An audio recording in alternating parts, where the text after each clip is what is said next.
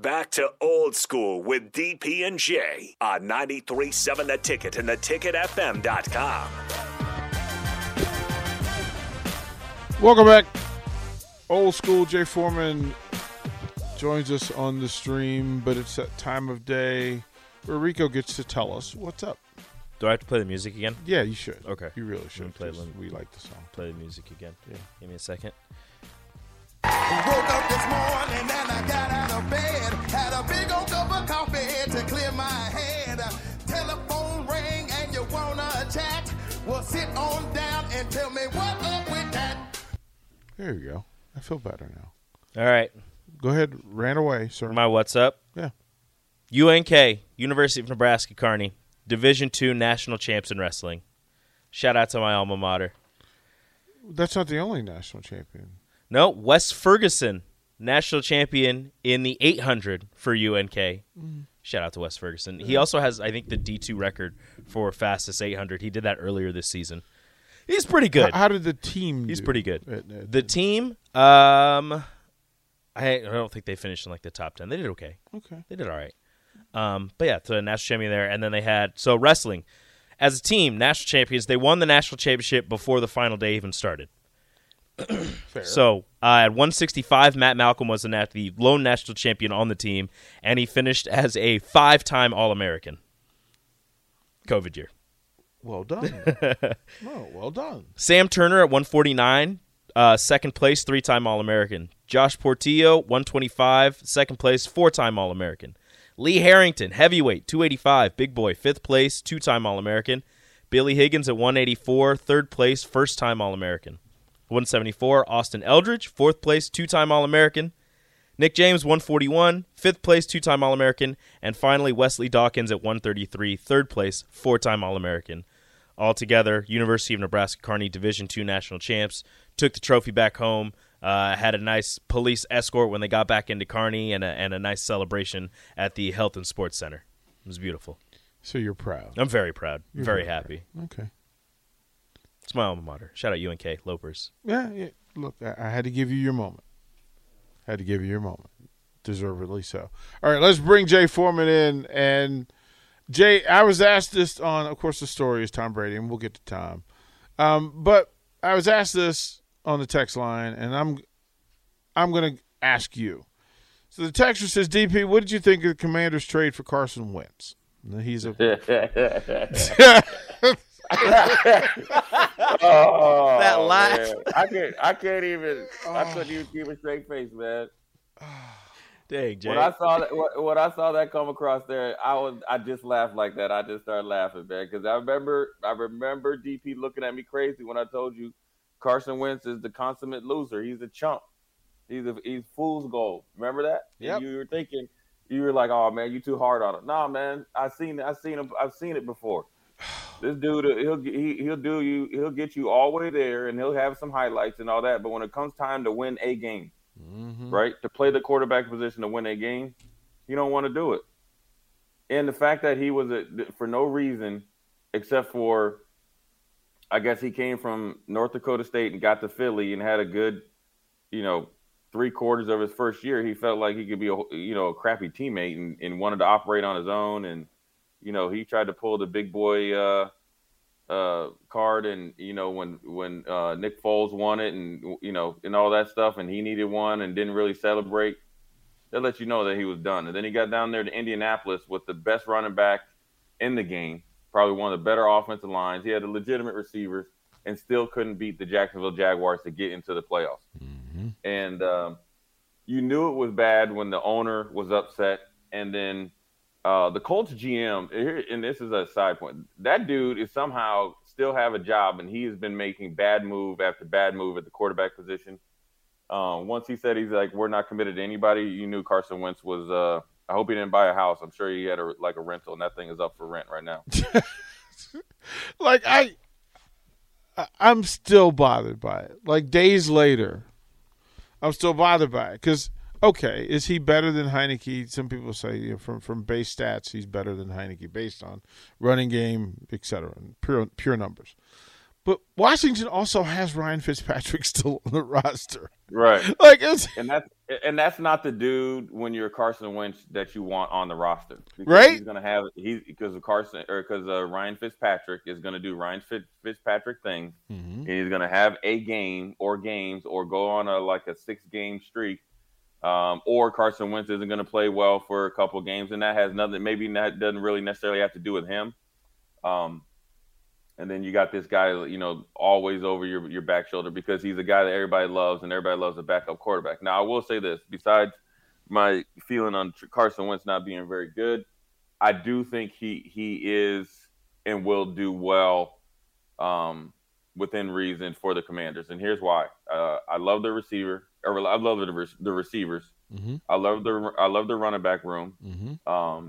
And I like their offensive line. And so I think with Coach Ron Rivera, with his style of play, and I can't really, because Frank Reich was pretty good too, but I think with his style of play, I'll say he'll try to keep Carson Wentz in a box and really, and this is hard to say because Frank Reich had a prior relationship with Carson Wentz, but he had a relationship with Carson Wentz when he was just new to the league, so nobody knew what they were facing. I think Ron Rivera will be able to get the most out of him by constantly coaching him and teaching him the game of football so he can actually perform better within, his athletic ability, because, he has the arm, he can move. I think a little bit just with the turnovers as far as, look, he was hit so much, at different times. Ever wonder what separates cloud innovators? Find out. Download the Deloitte US Future of Cloud Survey Report, closing the cloud strategy, technology, and innovation gap at Deloitte.com/US/cloud survey. Deloitte.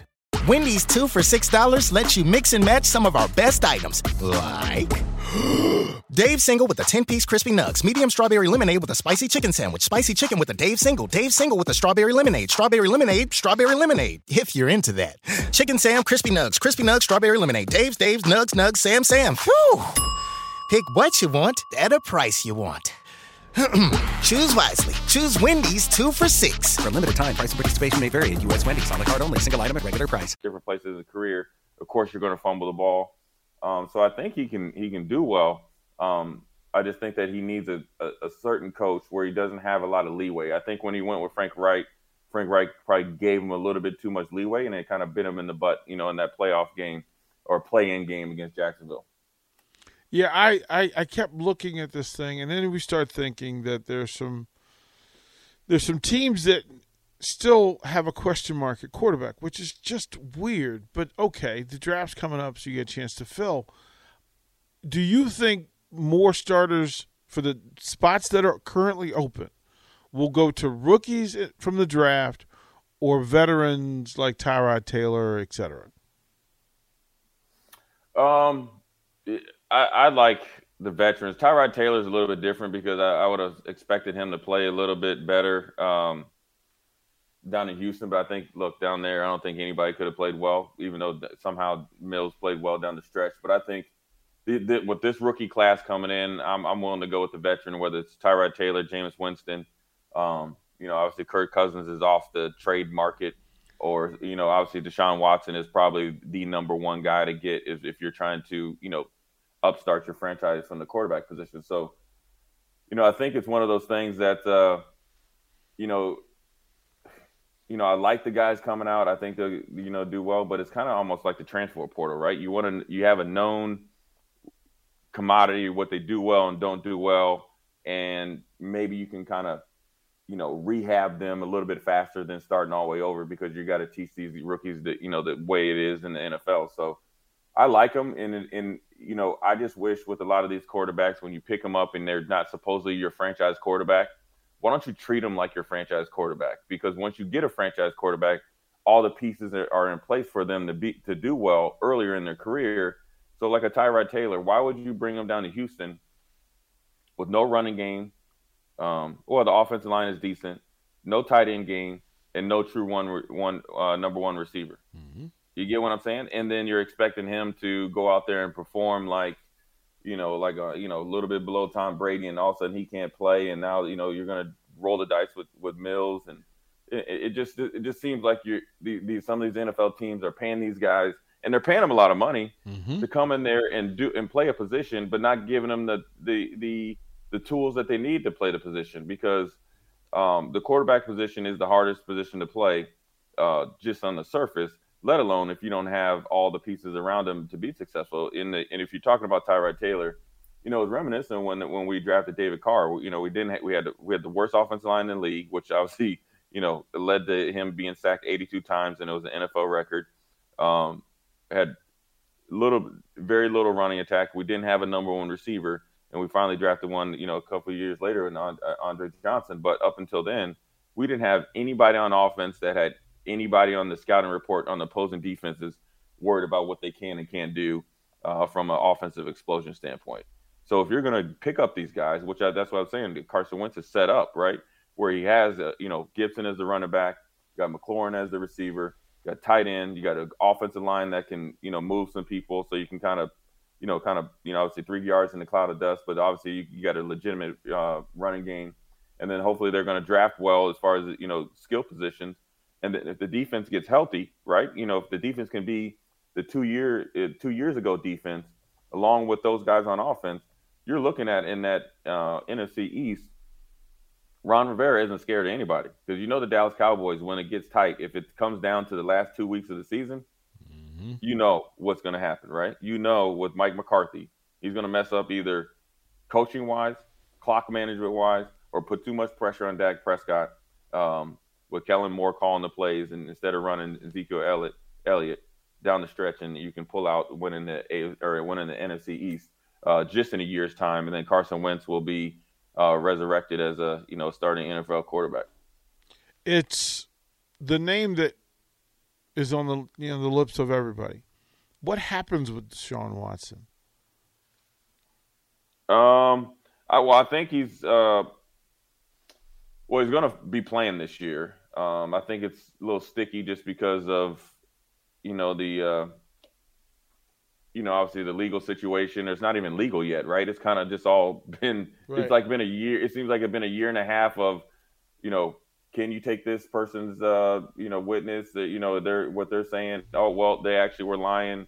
Oh, well, we went down, you know, it was 25. Now it's down to like 8. And who knows when it really gets down to it? Is it going to be 4? When is, you know, the NFL is like, there's nothing legal against them. That's why they had to pay him $28 million to sit at home. But I think that there's going to work out a trade, and it's going to.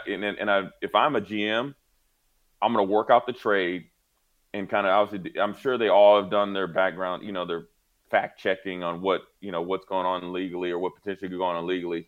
I think the trade will be like a 2-part trade. We're trading to get him, and everything works out. If everything works out legally, then this is the compensation, right? You know what I mean? Say like 2 first-round picks.